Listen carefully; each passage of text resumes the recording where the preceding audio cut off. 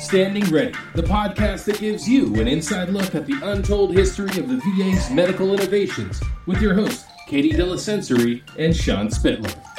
Welcome to the show, everyone. I'm Sean Spittler. With me is my co-host for the VHA, Katie Delasensory. Hello, everyone. Welcome.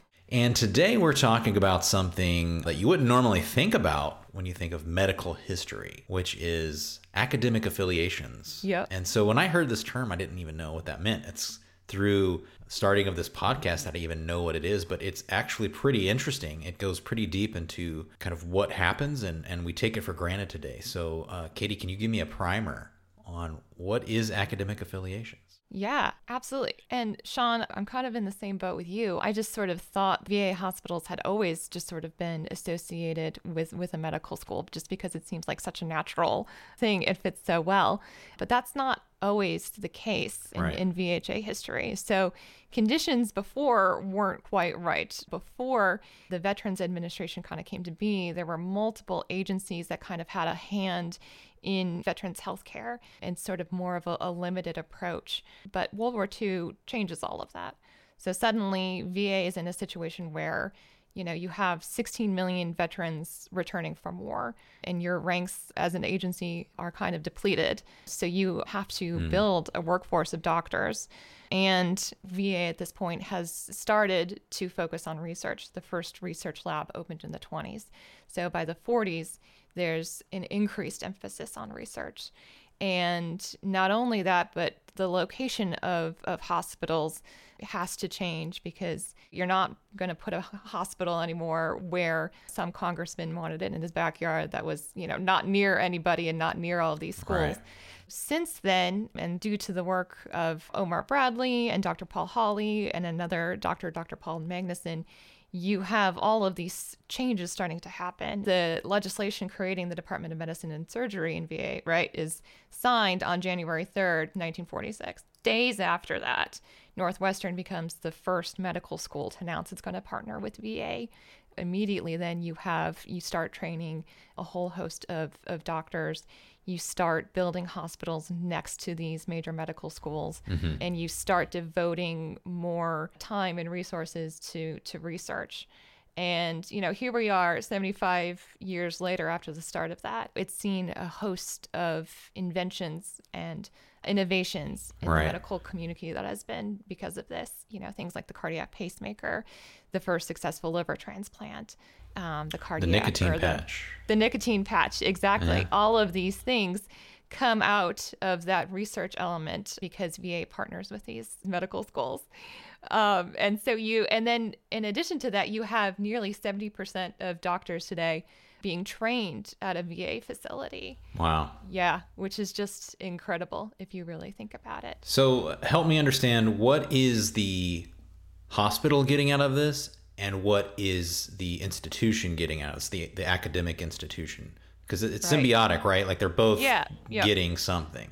If you're a VA hospital, you're getting residents into VA facilities who can offer some of the newest and best treatment to its veterans. And then those medical students leave the VA with a foundational awareness of some of the medical needs of veterans. If they end up back at the VA or if they go out to other practices, they have an ingrained knowledge of the special medical needs that the veteran community is facing. And so they bring that with them wherever they go. And also by partnering, you have research consortiums being built and funded and resources on each side that make partnerships like that make it possible to fund these large research studies for things that benefit not only the veteran community, but the world as a whole. Because VA is a leader in prosthetics development and research, as we have heard in a previous episode. You know, that means something very specific for the veterans, and that type of research and work isn't really being done on the scale that it is at VA outside of VA. Right. So in a way, I think the term is the result is greater than the sum of its parts. Exactly.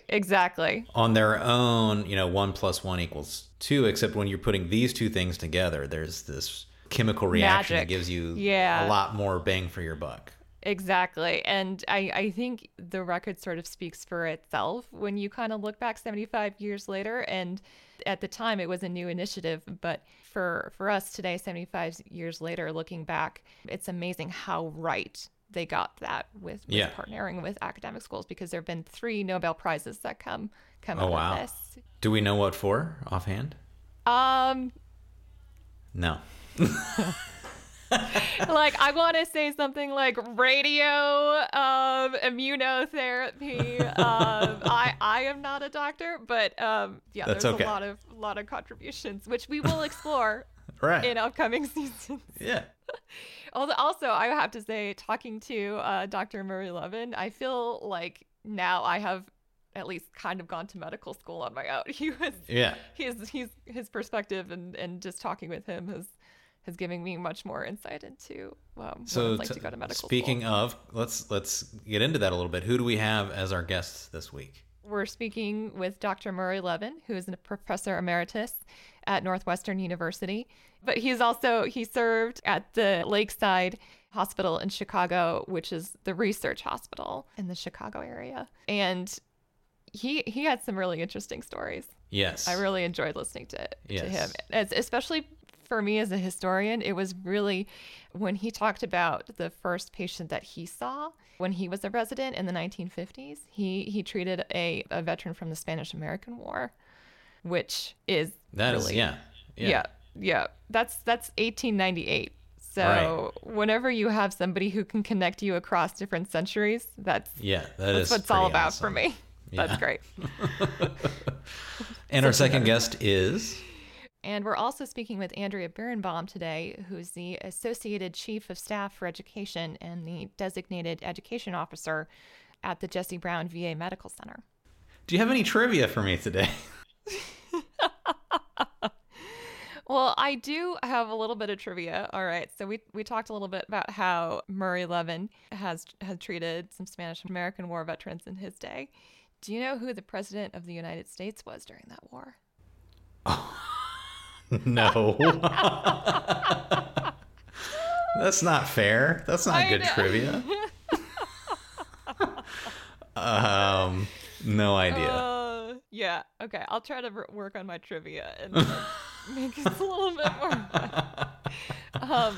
The answer is William McKinley.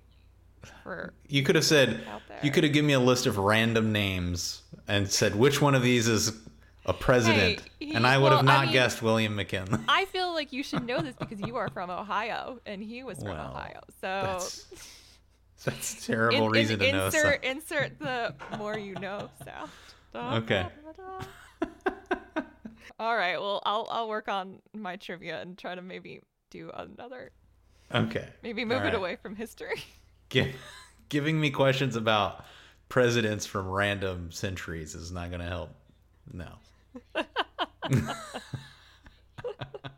So it's interesting to me, the idea of medicine and academics having ever been separated, because it's just the way that it is. They just go together. It's peanut butter and jelly. It's peanut butter and chocolate. Those things just seem, from my perspective growing up, to go together.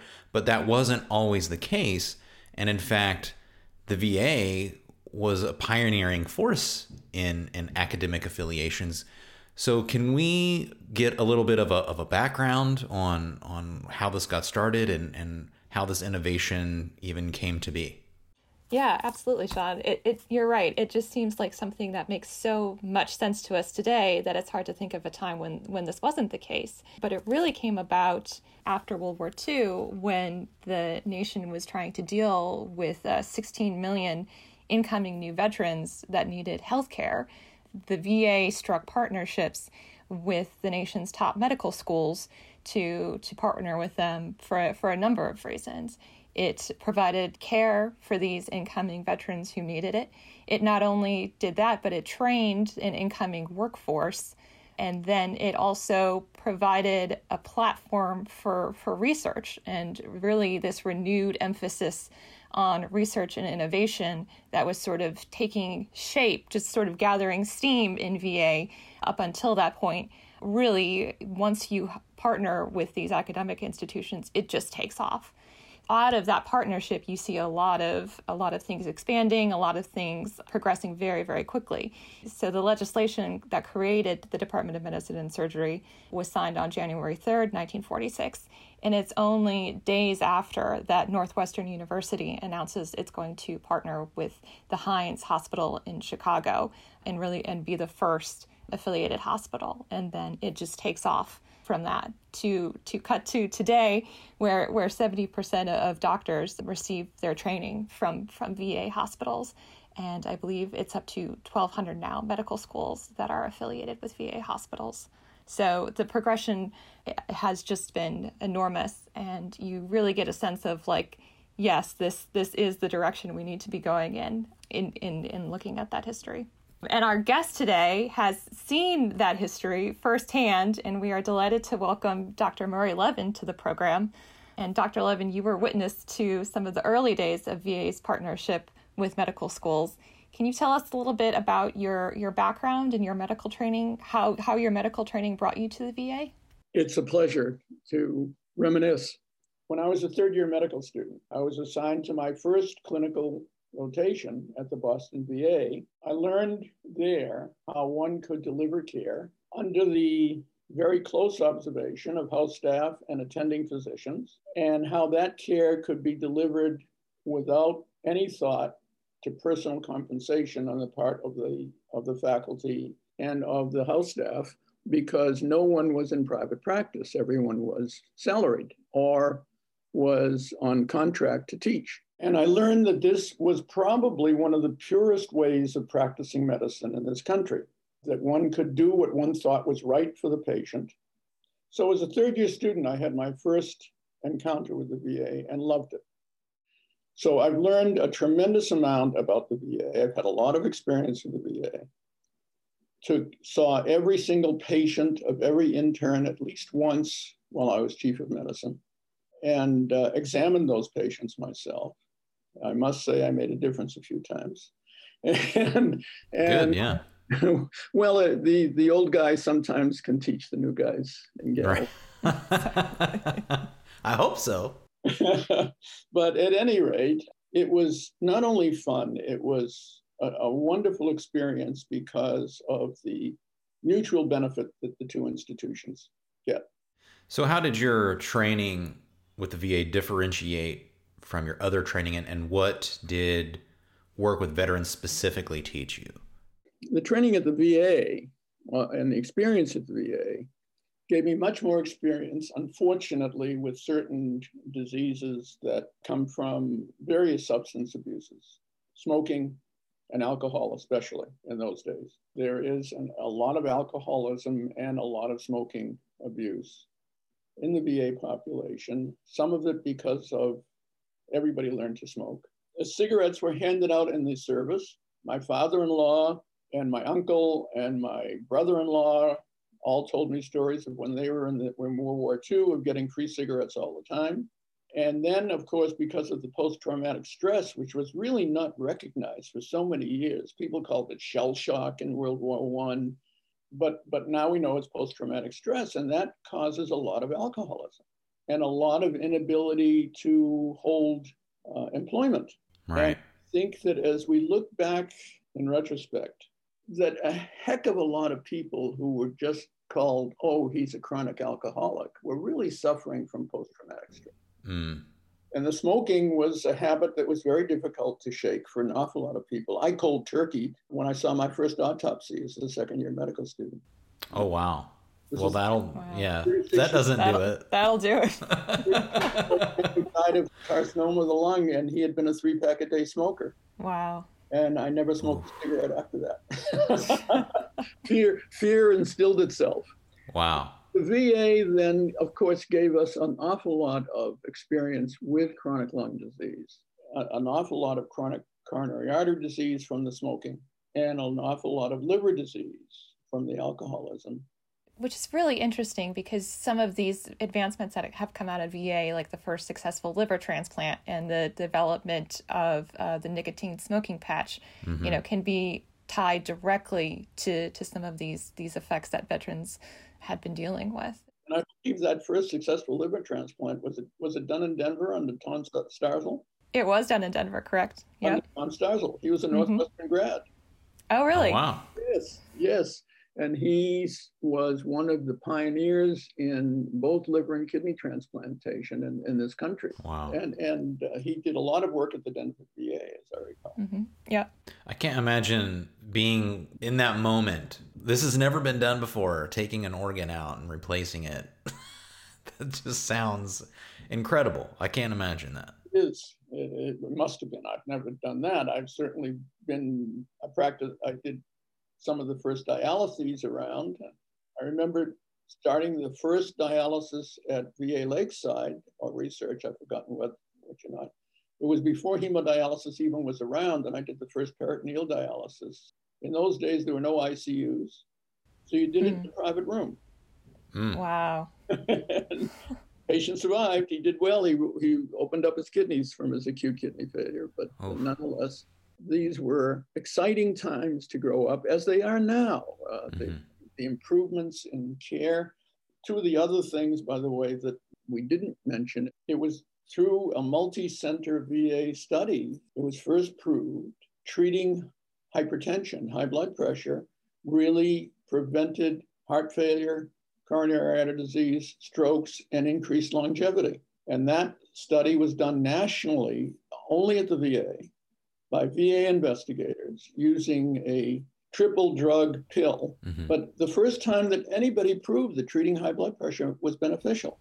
The other one, of course, was the VA developed the first electronic medical record. Right. And did not include billing. Which the private service suffers from tremendously, because billing calls the shots. Yeah. Whereas in the VA, it was patient care that called the shots. Yeah. And that's a tremendous difference that I still to this day feel wonderful about, that the VA was able to do this for patient care. There was nothing driving that other than patient care that I know of. And I think that's wonderful.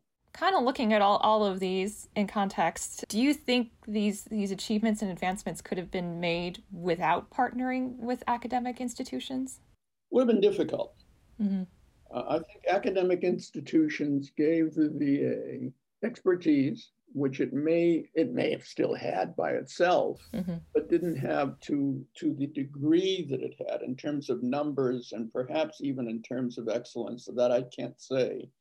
I do think that the symbiotic relationship between the two institutions, one gaining tremendously from expertise in patient care and in research, and the other gaining tremendously by being able to expand its faculty because salaries were paid for by the VA, by being able to provide increased training for medical students and house officers, interns, residents, fellows, and by providing research funding. The VA provides extra research funding for the medical school faculties who are based there. Being a professor at Northwestern, did the students you saw training with the VA change since you were a student? I think they're much brighter now. I'm not sure I could get into medical school these days. Oh, really? Well, I just barely made it.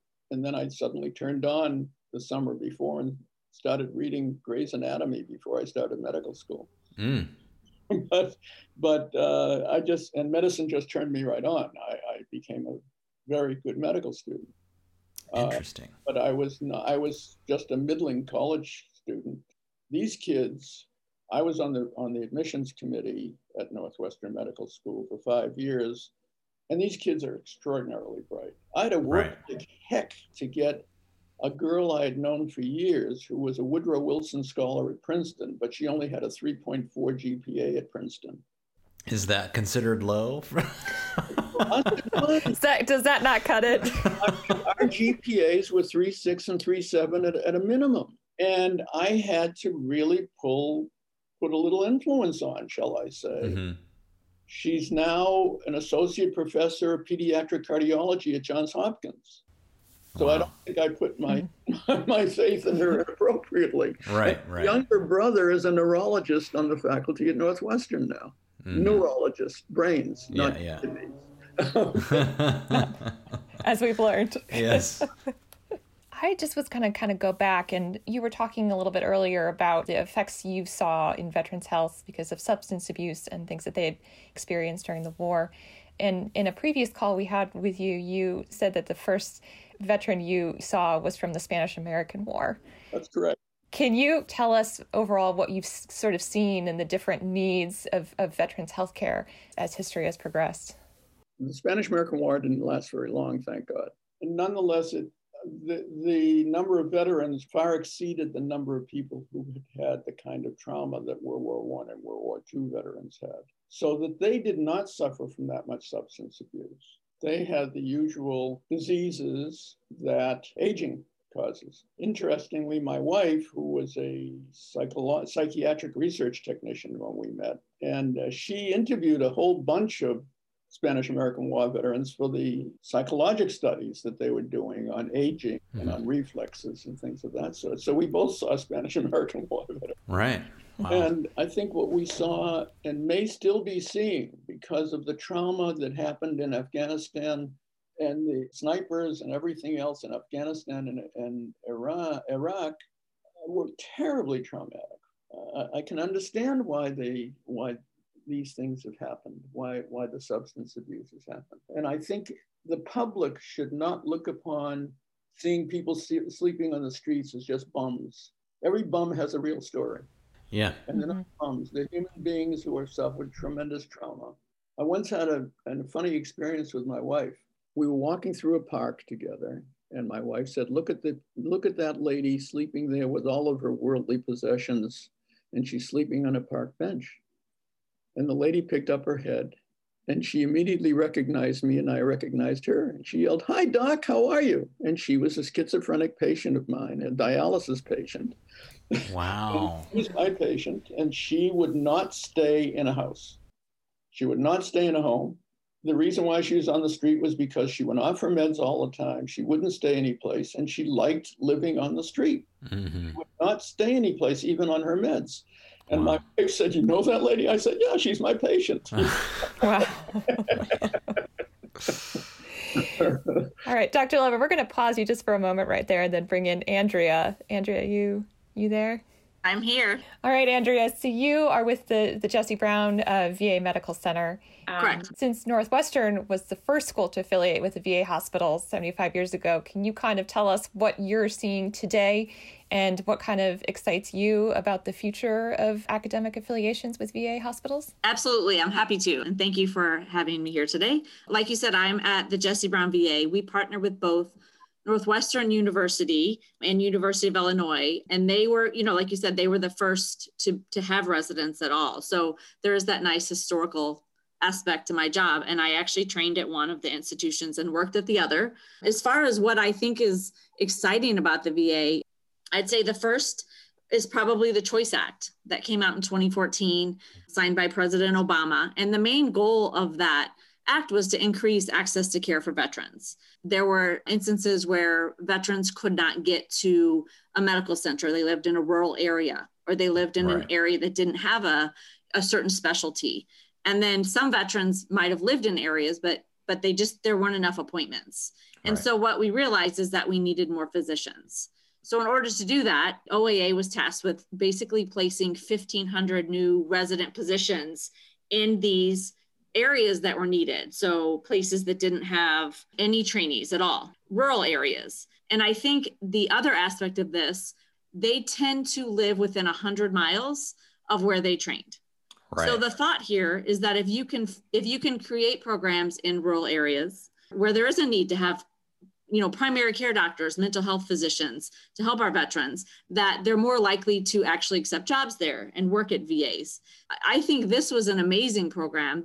I think that they just successfully placed their last resident within the last year or two. Mm-hmm. And I do think that it really has expanded healthcare in regions where it's needed. And can you talk about how the pandemic has shaped and or influenced medical training? Oh, Okay, well, yeah, no, it's been huge. We've had to pivot in a lot of different ways to accommodate the training programs. Right. So some of the things that I've seen, one is telemedicine. I mean, we were already a leader in telehealth. The VA, we probably did more telehealth than anyone. And so that has only expanded with the pandemic. Right. And so, some of the things that we've had some hurdles, one of them was, how do we have trainees participate in telehealth across state lines? So that was something that OAA recently had to, modify the policy, which sounds easy, but it's Sure. a big bureaucracy. So they had to work really hard to make sure that a license in one state could be carried over to another state to care for patients in Indiana, which is not that far away, but still we couldn't have our trainees involved in telehealth across state lines. So that has happened. We now have that ability to do that. That's fascinating, because that's not something you would think about until you realize that these states do operate independently, and they do have their own ways of practice, and you can't just cross the line, except the internet allows us to do that seamlessly. That's very interesting. It sure does. No, it sure does. And so, you already had the ability to practice in a VA with a license really from any state, but to go across state lines, that was a separate set of rules, laws, whatever policies that needed to be modified. So that's been kind of interesting. One of the other things that I've noticed is not so much with graduate medical education, but when you talk about nursing and medical students, we had to find really creative ways to teach these trainees off-site, right? We're social distancing. We needed the residents there. They had to be there. They were providing the direct care, but the medical students didn't necessarily need to be physically there. But they needed to learn. They still had to complete medical school. So I know there have been a lot of time spent providing lectures and providing virtual clinical experiences for these trainees to allow them to keep up during this kind of stressful process. Another scenario is residents who work in a clinic that is now shut down. How can these trainees now be included and also help out? I mean, there was this sense that everyone wanted to chip in and help care for these patients in COVID units because, they couldn't have family members visit. They were very sick patients, and it was a high stress level. So we had some of our PM&R residents, our rehab residents, serve as kind of liaisons to the family because the families couldn't visit. So they were part of the team. They had to know the patient very well. They had to know the medical issues, and then they were the ones that would communicate with the families when the patients were on the COVID unit or in the ICU. Wow. Which is extremely important. My gosh, it was, these families, everyone's been going through so much, and to just not be able to walk into a hospital and see your loved one who's sick is extremely stressful. And so it was nice that these residents were willing to chip in and, do something that maybe wasn't part of their training curriculum, but they were happy to do it just to help out and support the ICU fellows who were taking care of the patients in the ICU. Yeah. It just takes patient care to a whole nother level and a whole new. It did. It's unprecedented what we're going through right now. It also points out the basic altruism that most medical students have before they enter medical school, but that they maintain it. Some lose it later on in their careers, but most physicians still remain somewhat altruistic. Sorry, I was just putting in a plug for medical people. No, you're absolutely right. Could you tell us, Andrea, or you too, Murray, what's next? What can we see in the future of this academic affiliations? I guess I can try to predict. I do think that the relationships are only going to become stronger over time. The VA really does offer a training environment that's a little bit different than what you can get at many academic medical centers, in the sense that the trainees at the VA are allowed to develop relationships with patients in a way that they can't when they're rotating through different specialists' clinic. So if I see a patient in my clinic with a resident at Northwestern, which, I work there a couple afternoons a week, they're my patients. They know they're there to see me. They're happy to have a resident there, but the resident doesn't really get to have the time to sit and get to know the patient. Whereas at the VA, even though they're maybe only there for, several months, as an ophthalmologist, these are their patients. They got to do surgery on them. they get to talk to them about the risks and benefits of surgery in a way that I would want to do myself. So I wouldn't have the resident do that for my own patient. Right. They get to follow them through their post-op period and manage them and develop that relationship with their family. So, and I do think that the medical centers recognize this. The residents certainly appreciate it. So I think that it's such a valuable experience that they're only going to continue to partner with us to train their residents going forward. Murray, do you have any predictions? Well, I agree. I think it will remain strong and maybe strengthened, although I'm not quite sure how it's possible to strengthen something that's already very strong. But the relationship has always been very good. When I was a health officer, I started following patients in a weekly clinic of my own when I was halfway through my internship. But I was able to follow my patients till the end of my training for the next 2.5 years. I followed the same patients as a fellow twice a week. I had outpatients as a fellow. So that I was able to really establish longitudinal relationships with my patients. It's a wonderful experience to be able to establish a personal relationship with patients. Nonetheless, longitudinal relationships, Andrea, I agree with you completely, are marvelous things to have as a physician. Dr. Levin, could you have ever foreseen some of these things when you were going through your residency? No. Well, one never knows. One of the great benefits of both clinical and basic science research is to really see what basic science and its clinical applications have done for us. I mean, just look at the RNA virus we have now.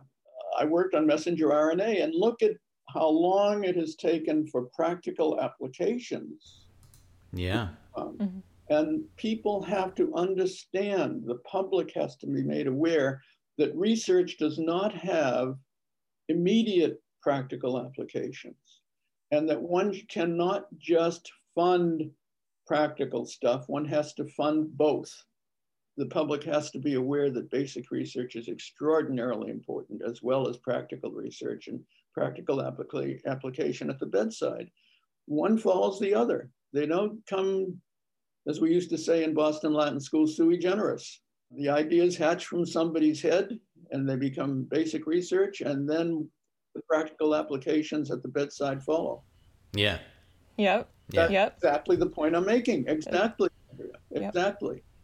All right. I think we're going to have to end it there. But Dr. Murray Levin, thank you so much for taking the time to speak with us today and telling us your stories. This is fun. Next week, same time? Yeah, absolutely. Next episode. And Andrea Birnbaum, thank you so much for taking the time out from your schedule to give us a look at what's happening today and to preview into the next 75 years of academic affiliations. My pleasure. There's a lot of excitement in what's ahead. And that's our show, everyone. Katie, what do we have in store next week? On next week's episode, we're going to be talking a little bit about how the Veterans Health Administration has been responding to the COVID-19 pandemic. So that's interesting because, when I think of the VA, I don't normally think about innovating or things like that. I just picture a hospital, and that's where people go who used to serve in the military. So we're talking about not only in this podcast how, from a historical perspective, the VA has met challenges and innovated medicine as we know it, but we're even doing that right now during this pandemic. And so if you want to find out what we're doing and how we're meeting that challenge, we're going to tune in next week. I'm excited. See you next week.